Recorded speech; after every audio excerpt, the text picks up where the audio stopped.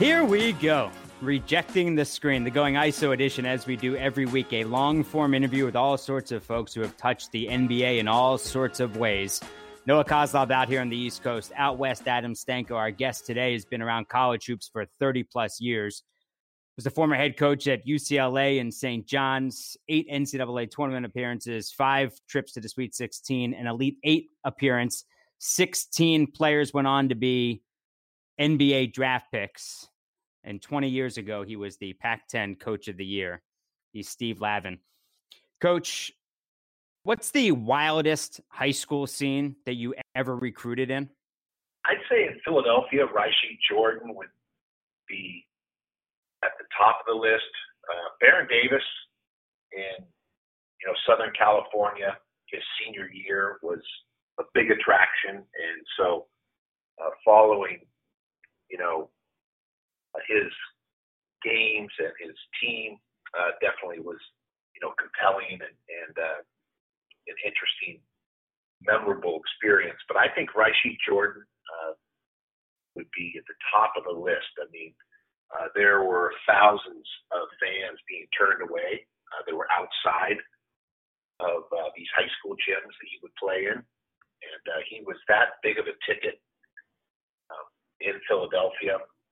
He was a tapped Black Jesus, which gives you an idea of how well thought of he was in Philadelphia. And so to get in to see him play and to see the appreciation that fans in Philadelphia had for Rasheed was pretty remarkable. And they had been following, his career since he was 7th, 8th grade. He was just one of those players that as each year went by, there was a bigger following and more interest in his career.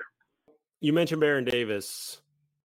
Obviously, he was one of the marquee names in high school basketball that year, but you're also at the same time recruiting Earl Watson, who also goes on to have a terrific NBA career. As you're recruiting the both of them, and I've talked to Earl about some of this, how do you convince those two guys who are both lead guard superstars at the high school level to come play in UCLA and be part of the same backcourt? It's interesting. That team out of Kansas City had, Corey Maggette, who ended up going on to Duke, Mike Miller, who went to Florida, Jerron Rush, who came to UCLA, Earl Watson. I think Kareem Rush may have been a freshman on that team as well. Corleone Young, who was one of the higher rated players in the country. They were all competing on that team. And initially, we were in pursuit of Jerron Rush, who was younger than Earl, younger than Baron.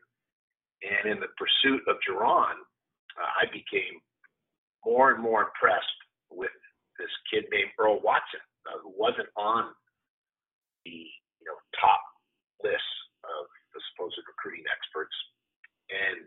But his toughness and his ability to see the game, think the game, underrated athleticism, because he would do some things in the court, like go up and, pin someone's shot on the backboard in terms of getting a block and a rebound, coming down with it at the same time, and then pushing it the other direction. So there was, a level of athleticism, but he was still kind of growing into his feet. He had really big feet.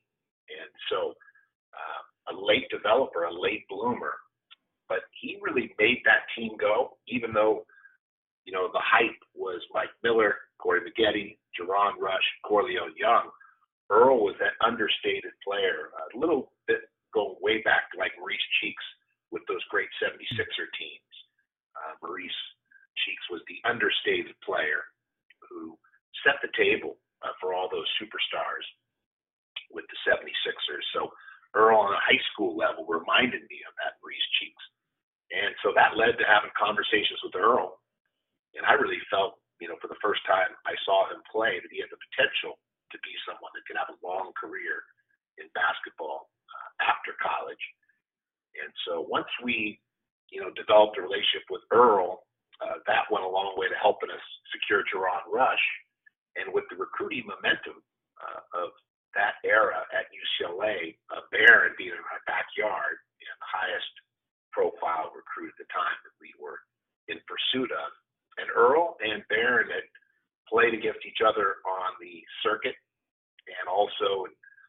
Nike camp together. And so Barron was in our offices, being a Southern California product. He was coming up during the summertime and playing in the open gym with Magic Johnson and all our UCLA players, all the NBA players that came back during the summer. And Barron would be coming into, the Morgan Center and Pauley Pavilion and the men's gym, and was, on Bruin Walk. And so he was very comfortable in high school on the UCLA campus. So I think it just became a natural. And the way we played, we had, interchangeable parts on the perimeter. And a lot of people at that time were beginning to go that way, the small ball approach. We had frontline players, obviously, with good size, like Jelani McCoy and J.R. Henderson. But we would go with multiple guards, multiple point guards on the floor. So thankfully, it just came together, and those two were the ones that helped drive that class, because once we had Barron and Earl, that helped start to get other pieces in play. Dan Kazarick, Jerome Meliso, and Matt Barnes, and Jerron Rush, Ray Young in that following class. But Barron and Earl, and people forget we signed Shea Cotton as well, but there were some issues with eligibility. So, he came to campus, was in the team photo, but ultimately ended up transferring out because of something to do with the academic side of things. But it was quite a class. Those famous UCLA runs, what was your first wow experience? Well, we would only see them kind of after they played, or as they were gathering prior to going into the men's gym for those runs, because of the number of rules in terms of when you're able to watch prospects. And but we get the reports. And what I remember most about Barron was, playing at Long Beach at Izzy Slam and Jam, and just watching him on the circuit, even more so when he was younger. His sophomore year, he was more of a peanut. He was like a tiny Archibald, and he was diminutive. And it's hard to imagine that now, because he grew into such a stout athlete with the broad shoulders and the running back kind of build.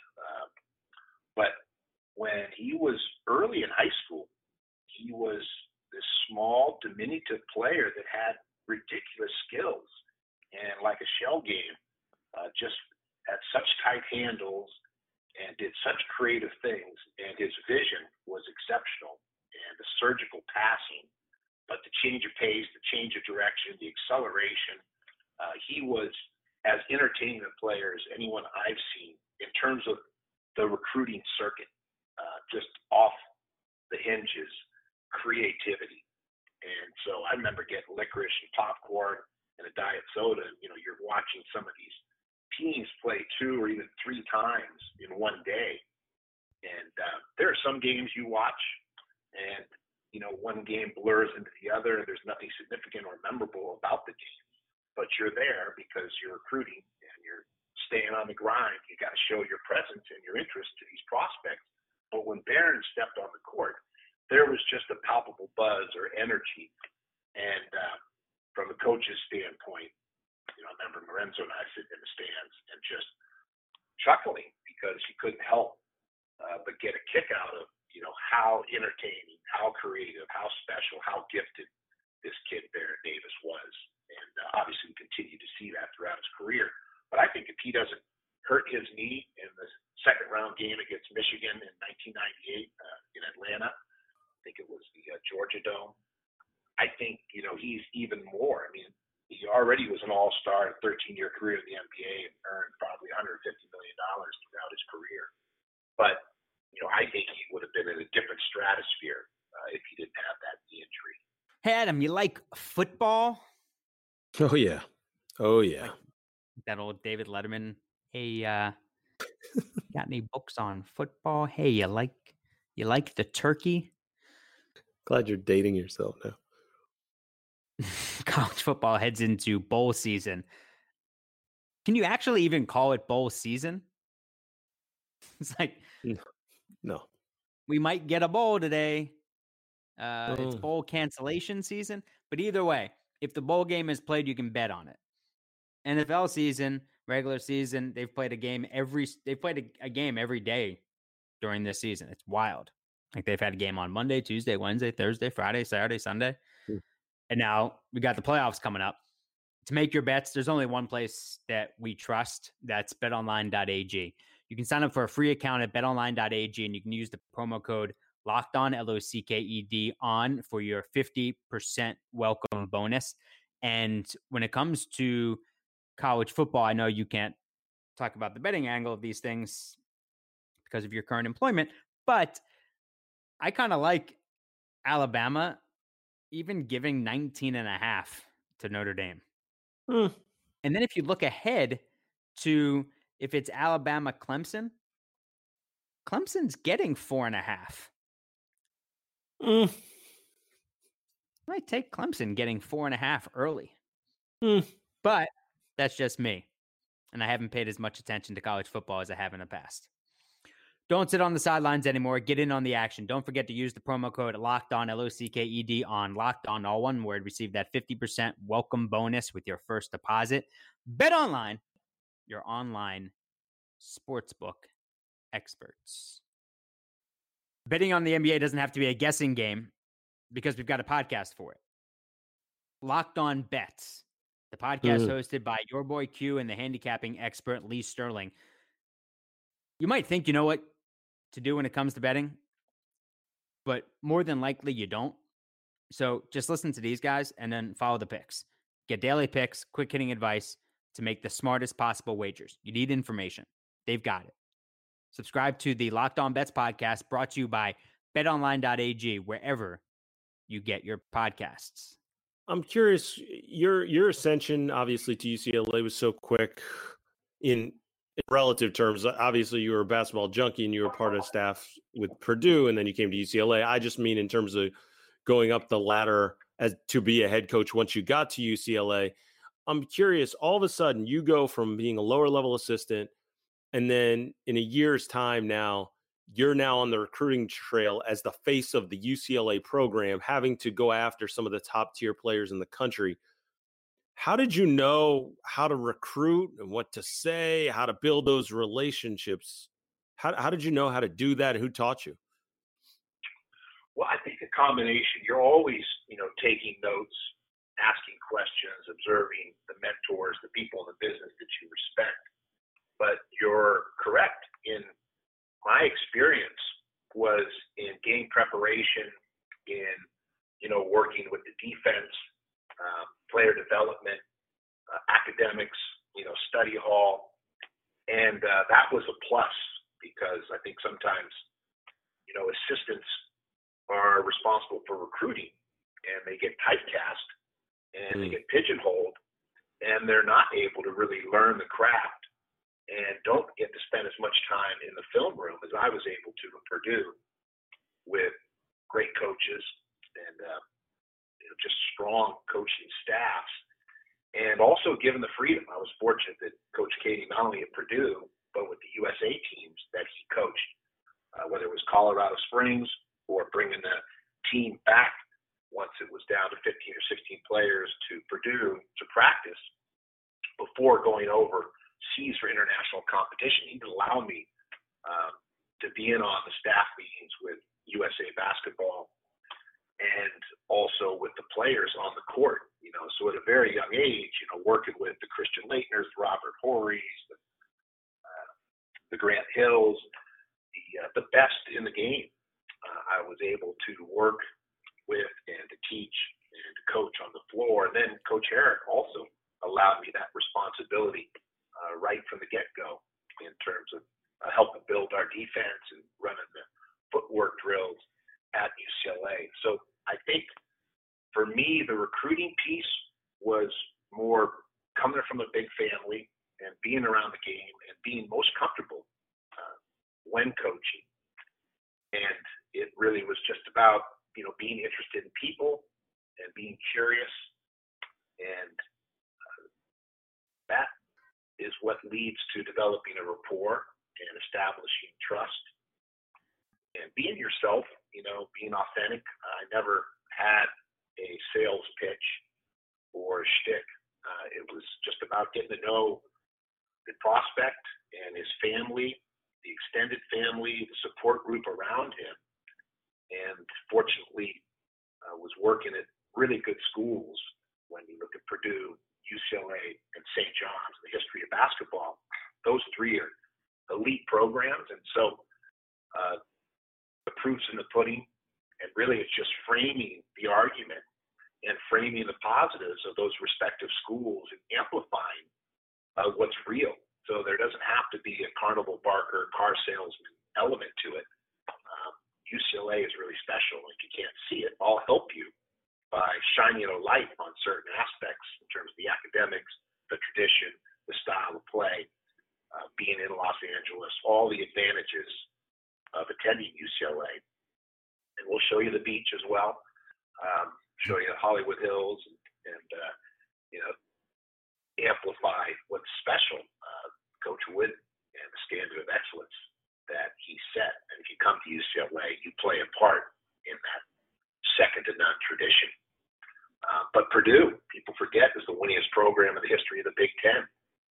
And St. John's, top 10 in the history of basketball in every category, other than the national championships. But they had the NIT championships when the NIT was bigger than the NCAA, going back to the 30s and 40s and 50s. And, of course, 3 Hall of Fame coaches back there with Lapchek and McGuire and Carnesecca. So a lot of our recruiting success had to do with just being yourself, being authentic, put good staffs together, and being able to present at those respective schools. And each is different. What's attractive and why we feel a particular prospect could be a good fit with our basketball family. And more often than not, we're able to convince or persuade or have those prospects see, the same vision that we had. And then collectively, that's what leads to it being a good fit or marriage in terms of coming to one of those respective programs. With that being said, how did it work with you encouraging Bob Myers to try out? Well, that's interesting. Bob Myers, back to relationships, and this is the case in all industries and life. I knew his high school coach, Jeff Corey, outstanding coach at Monte Vista High School. I met him at a Mike Krzyzewski clinic. It was those 2 or 3 minute clinics he would have. Duke had just won the national championship, so it must have been 1991 that summer.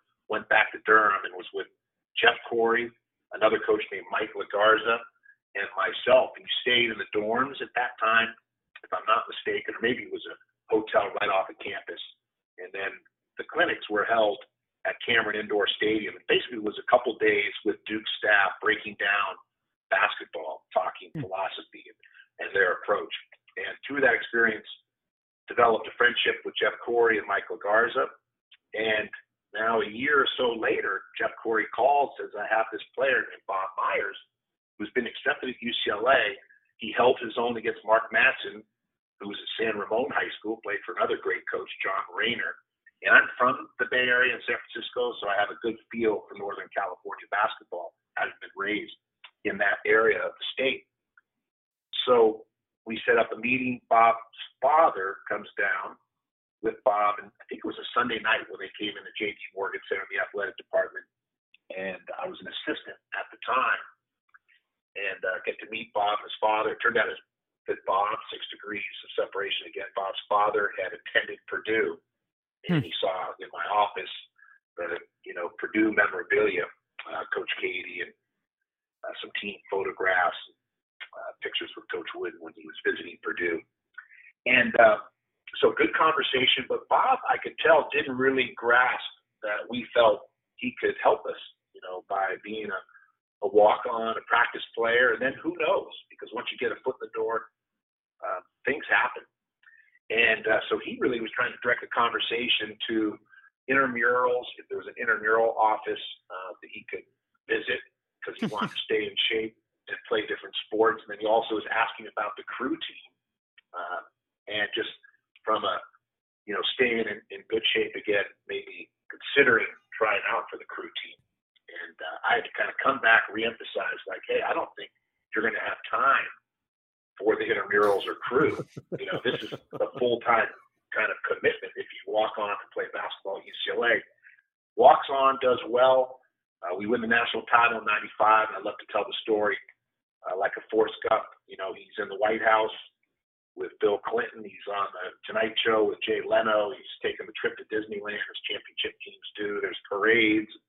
They raise the banner in Poly with a packed house, following that championship season. He's on the cover of Sports Illustrated holding Tyus Edney after that game when he shot against Missouri. And I become the head coach. He ends up working for Arn Tellem, who was my representative at the time, because I got to know Arn Tellem and Jerry West and a sitcom writer named Ed Weinberger and a successful real estate agent named Steven Shapiro. And I used to work their children out because my first year at UCLA, I was a volunteer assistant. So I had to hustle and make money through my summer basketball camps in Northern California and then working out, 8, 9, 10-year-old kids who lived in that Beverly Hills, Bel Air, Brentwood, Santa Monica area. And obviously it was ideal to work out Jerry West's kid and Arn Tellem's kid because they knew so much about the sport, about basketball, and about the Southern California sports landscape. And Steven Shapiro, because of his background in real estate, taught me a lot in terms of that realm as it relates to Southern California. And then Ed Weinberg was just a fascinating sitcom writer. He'd written for Johnny Carson. He'd come from New York. I think he was a graduate of Columbia, journalism or writing. Maybe it was screenwriting. Mary Tyler Moore, Taxi. I mean, he had done some of the top shows. And so he was really a fascinating character and a good friend as well. So, just a lot of kind of, 6 degrees of separation and makes for kind of an interesting story. If I would ever do a book, some of those characters would be in it. But Bob worked for Arn Tellem during the summertime as an internship and then developed a real interest in it. And it ended up leading him graduating, going to law school, becoming a partner with Arn, had a successful run, as an agent. And then this opportunity to go back home, and Jerry West, I think, plays a part in that as well. And I think he knew, the owners of the Warriors from his, time in the Bay Area, and just, part serendipity, but also Bob's diligence, his hard work, and being conscientious and having a good reputation.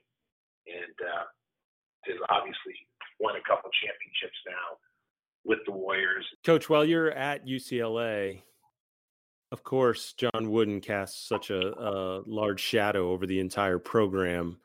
What obviously you knew him before because he was a Purdue guy. You were a Purdue guy, but what was your relationship like, and how often did you speak to him, meet with him? What did that look like as you were a head coach and he was the man in the background? Yeah, it's interesting because we have the prior experience of knowing one another from Purdue, and then during my assistant years, spent a great amount of time with him at different events and visiting his apartment in Encino and taking notes, asking questions. And I wasn't aware at the time that, he really was the most instrumental in how I become the head coach. Because UCLA, when they fired Coach Herrick and I was moved up as an intern coach, they began a national search. And, so the assumption was, it would be Rick Pitino or Rick Majerus or Tubby Smith or, one of the coaches that was high profile and thriving somewhere throughout the country. And that's who they were going to hire. But as the season went along, and we had a rocky start to our season, but then we started to pick up momentum and really had it humming to where I think they could win our last 12 games, finished 15-3 in the league, kind of won the Pac-10 that year going away, I think maybe by 3 or 4 games over the second and third place teams. So, but in early February was the first time just in, speaking with Coach Wooden, that I started to get a sense that I may become the head coach, because he mentioned in a subtle way, but it was enough to know that that meant I was going to become the coach. And he'd say things like, you're going to be quite busy in the spring and the summer. And I was like, well, wait a second, busy in the spring and the summer. They're going to have another coach in here. So not in a public way, but there's no doubt that knowing Coach Wooden from Purdue, and then his advocacy with Chuck Young, Pete Dallas, Pete Blackman, and Jim Milhorn, who had all been there or played for Coach Wooden going back to the dynasty. So very fortunate and grateful to have an advocate like Coach Wooden. Obviously, there's no other explanation for why a 32-year-old coach would take over the Bruins with no prior head coaching experience, unless you have that blessing of Coach Wooden. So, and then we also had strong personnel, and so I'm grateful that we had upperclassmen that had participated in conference and a national championship run, because those players, the J.R. Hendersons and Toby Baileys and Cameron Dollars, Charles O'Bannon, Chris Johnsons and company, without them performing at a high level, then I never had the opportunity to become the head coach, because we had to be doing well enough to have a Coach Wooden advocate for you and winning the conference and going to the Elite Eight. That clearly helped. But we were hired, our staff, in mid-February, and I think we won 11 straight from that point on. But we were in first place. But still, it wasn't as though, we had won the league or made the deep run of the tournament, and then we were hired. So they still did take a risk, and they believed, that we could, have success, and that's what led to the 7 years. Yeah, and I'm sure the conversations between you two were even more meaningful given your dad's years as an AP English teacher and John Wooden being an English teacher. And speaking of the written word and the spoken word, seeing your former players, a bunch of them, in the media now in all sorts of different ways, whether it's in studio, hosting podcasts, calling games. When was the last time you heard one of your former players say something that made you say, come on, I taught you better than that? It's interesting, just the sheer joy of having a number of players in different industries. It is, interesting that, John Crispin at ESPN and Sean Farn at ESPN are thriving, and Earl Watson now doing so well in broadcasting. Barron in the entrepreneurial filmmaking world, and Brian Morrison, who's in the music industry as a producer, and Todd Ramasar as an agent. Josiah Johnson and Quinn Hawking, who worked for Comedy Central. Josiah right now coming up with some really original content, digital platforms and social media platforms. So Matt Barnes, crushing it as personality, both as a basketball analyst, but also that All the Smoke podcast with Steven Jackson, working with HBO. So, I could go right down the list. Vince McGough is working at a law firm up in the Bay Area, and we know about Bob, and same thing with my St. John's guys. And there are, also some stories, which is inevitable, of, young people that have had challenges. Not every story is like a Hollywood script with this wonderful finish. Basketball and sport, is a microcosm of the society at large. And a sport in its ideal form should be a metaphor for life. But the same problems that exist in terms of mental health and the economy and what we're going through right now with this pandemic, that has an effect. And so there are also some young people from my years at Purdue, UCLA, and St. John's that are struggling. And so you have to be there for them and do the best you can within your ability to try and help those people as well that didn't make $150 million in the NBA or don't have that NBA pension, or they're not crushing it as a broadcaster or in some form of entertainment or as an agent. And, you don't have to worry as much about those that are off and running with these great careers. It's the ones that are struggling some that you have to be there for. When you need fantasy basketball advice, you could go anywhere, but it's important to have a reliable source. And more people trust Josh Lloyd, host of Locked On Fantasy Basketball, than any other fantasy basketball podcast. It's the #1 fantasy basketball podcast. So subscribe. Locked On Fantasy Basketball. Subscribe to Locked On Fantasy Basketball, wherever you get your podcasts. The guys that weren't struggling were legends at UCLA. When you think about Bill Walton and Kareem and so many others, Reggie Miller, Don McClain. What were some of the great stories that you heard, Coach, about Lou Alcindor and Bill Walton from their playing days at UCLA? Well, so interesting when you talk to John Wooden.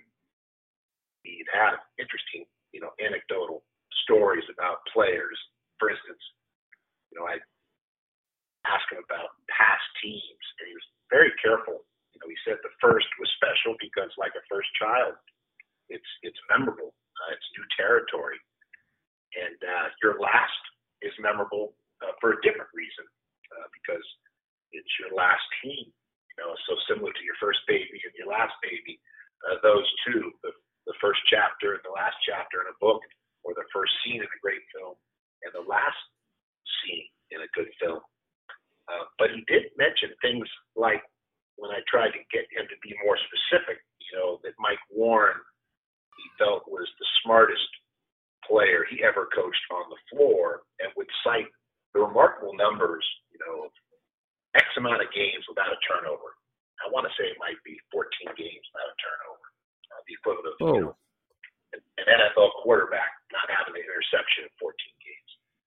So he mentioned that Keith Wilkes, as he called him, later Jamal Wilkes, was the most pleasant individual that he ever coached. Just his bearing, his demeanor was so pleasant, and his humility and his grace and kindness really stood out to Coach Wooden. And he said, as a result, it made Keith Wilkes as pleasant a player of any that he ever coached.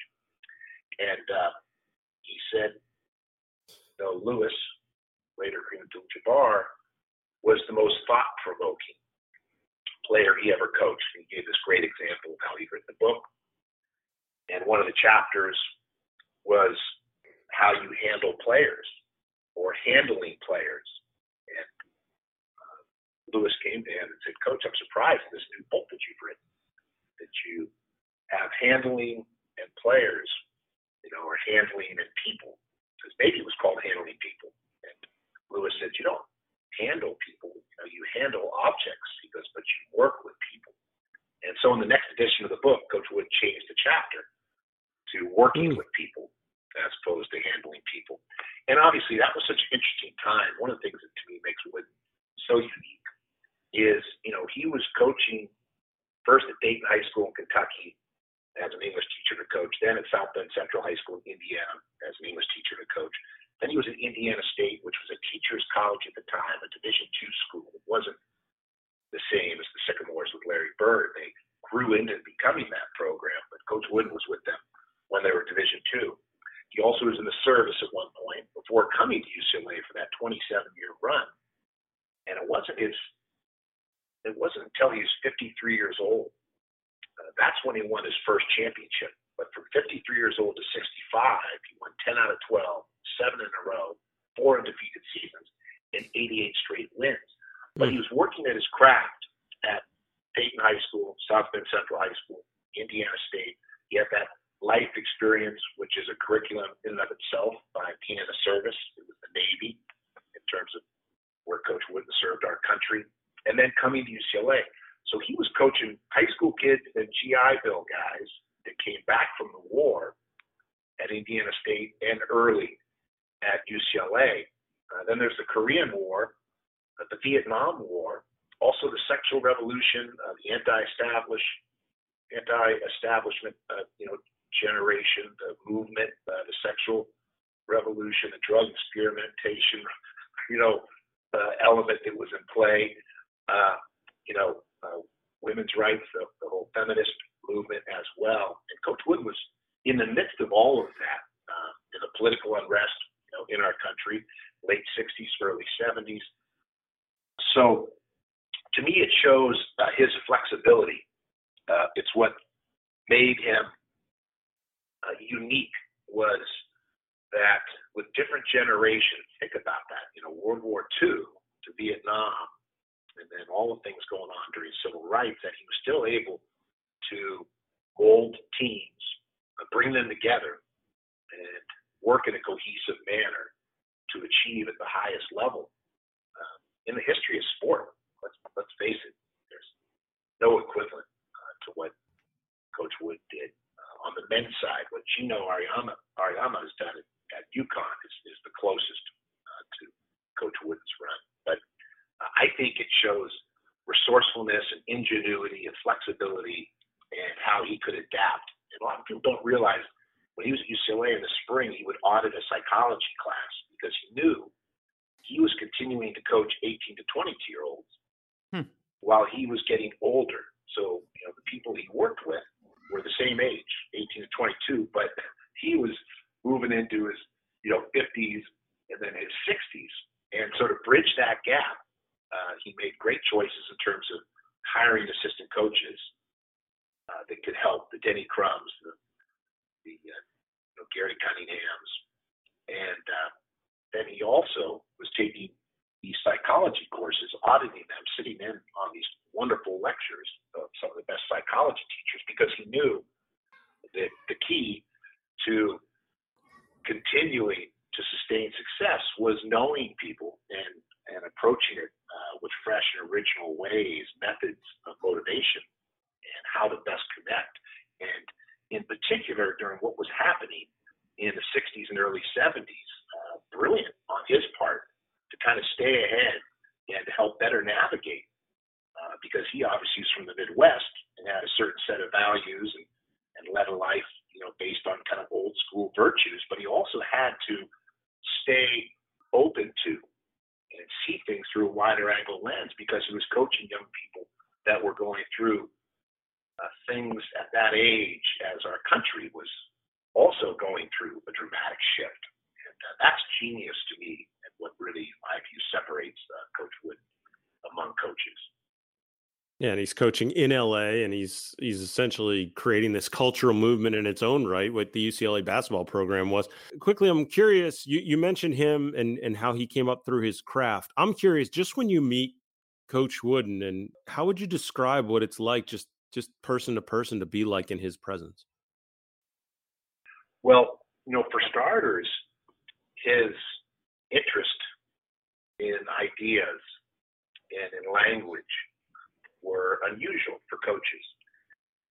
And so, he'd rather talk about Martin Luther King or, Winston Churchill or Mother Teresa, who was his favorite, most inspiring human, because her life was dedicated to those in need.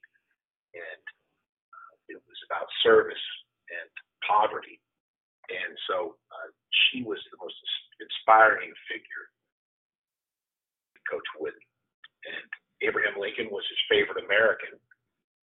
And so he had lots of Lincoln books and a great ability to, pull a quote. And a few of my favorite are, the greatest thing we can do for those we love is to not do for them what they're capable of doing for themselves. The greatest thing to do for those we love is to not do for them what they're capable of doing for themselves. And that's really about parenting, teaching, coaching, leadership, self-reliance, and knowing we can't always be there as a parent, a teacher, a coach, or a leader. At some point, that young person that we're mentoring, that we care about, that we love, has to have their own self-reliance. And so that fine line of, being there for a young person, but also allowing enough struggle so that you don't become a crutch and cripple their potential growth, or at least getting closer to the full expression of their potential. And the greatest thing, a mother and father can do for their children is to love one another, to show their parents to show their children what love looks like. The greatest thing a mother and father can do for their children is to love one another, to respect one another. And young people are watching and observing, even when they pretend like they're not. They're, still observing, and that's, in my view, too. This form of teaching, right, is leading by example. And so with Coach Wooden, you might ask a basketball question, as I did when I was younger. First time around him, I wanted to hear about the full court press or the high post offense. He would somehow take it from, a specific question about basketball, and he would broaden it, and somehow using metaphor and parallels and similes, break down something that was much greater than the high post offense or the full court press. Now, he could go into details on any aspect of basketball and break it down with the best of them, but I could tell he'd prefer to talk about Cervantes or to quote Walt Whitman, or to read a poem that he'd received from Swen Nader, and or to recite something from the Bible, scripture, or tell a story about Abe Lemons, who was one of the more entertaining coaches in the history of the game. Coach Wood had a very wry sense of humor. He loved Bob Newhart as well in terms of his style of humor, and would watch a lot of the reruns of the Bob Newhart show. So interesting. He also liked to talk about baseball. Big fan of baseball, and at one point was actually even offered. I think the Pittsburgh Pirates might have offered him the manager's job back in the day. And obviously the Lakers, I think under Jack Kent Cooke, also offered him the Lakers job at one point. So he was, just a fascinating person beyond sport. And what's so interesting, again, is, I think part of that is informed by his success came late in his career, from 53 to 65. And so he had that great balance. One of his favorite poems was Kipling's If, because it was about balance. And it's a poem, a father to his son. And basically, I won't ruin it for you, and you guys have probably already read it coming up in one of your English classes, but it really, to me, is emblematic of Coach Wooden's approach as a teacher, which was balance, never to be in the peaks or valleys, and don't respond to a loss, by being overly dejected, and don't get too big for your britches after a win, but instead come back to work wanting to improve and using basketball as a way to learn these important traits, characteristics, virtues, as I mentioned earlier, values that sustain us beyond sport. But basketball is a wonderful way in a team environment, a family environment, to learn these really important fundamentals that prepare us for life beyond basketball. Lastly, Coach, did you ever interview for an NBA job? The only positions that inquire, the only teams that inquire were the Clippers and Detroit Pistons. But it was in my third year at UCLA, and Arn Tellem, I think, who had relationships with the Clippers, had worked for them. Just a brief conversation. I met with Donald Sterling one time.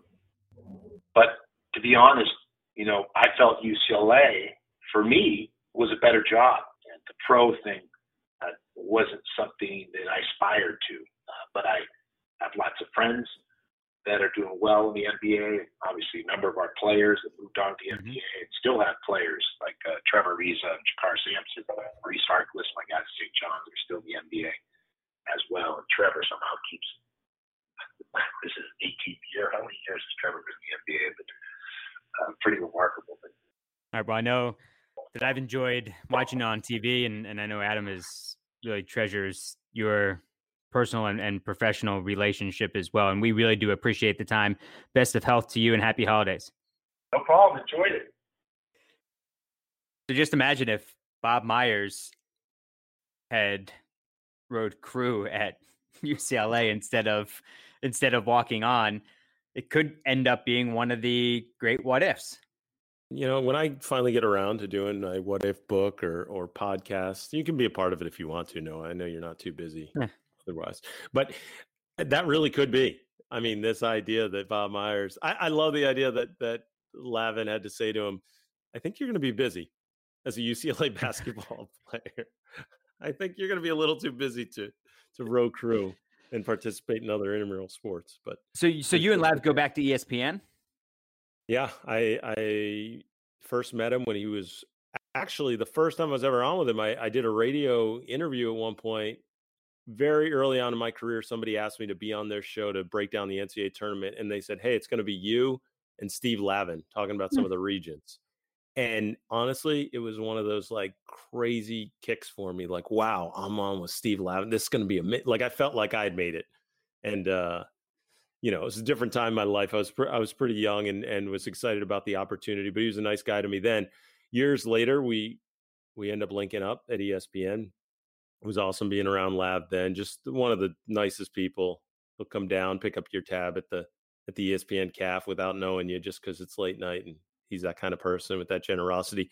And then spent time together at Pac-12. But my favorite Lav story is that I ended up one night doing a podcast interview with him years ago. It goes for a couple hours, and I realize as the night is amazing. We're sitting there. He's smoking cigars. We're drinking. We're drinking wine, having a good time at his place in downtown San Francisco, and talking to all those stories he was just ruminating about here. Wooden and his experiences with Gene Katie and everything, winning national championship, and then we're a couple hours into it, realized that we have an issue with the recording. Went a couple hours with him. So then he says, I'm panicking because I can't believe this experience. He's there. People are showing up while we're doing the interview and stuff at his place. Some wine sommelier, all that. He's just a character. And he says to me, oh, well, that's no big deal. Let's just do it again.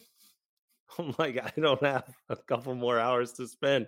I've been at your place for hours now, but we still recorded some. I never checked my phone, Noah.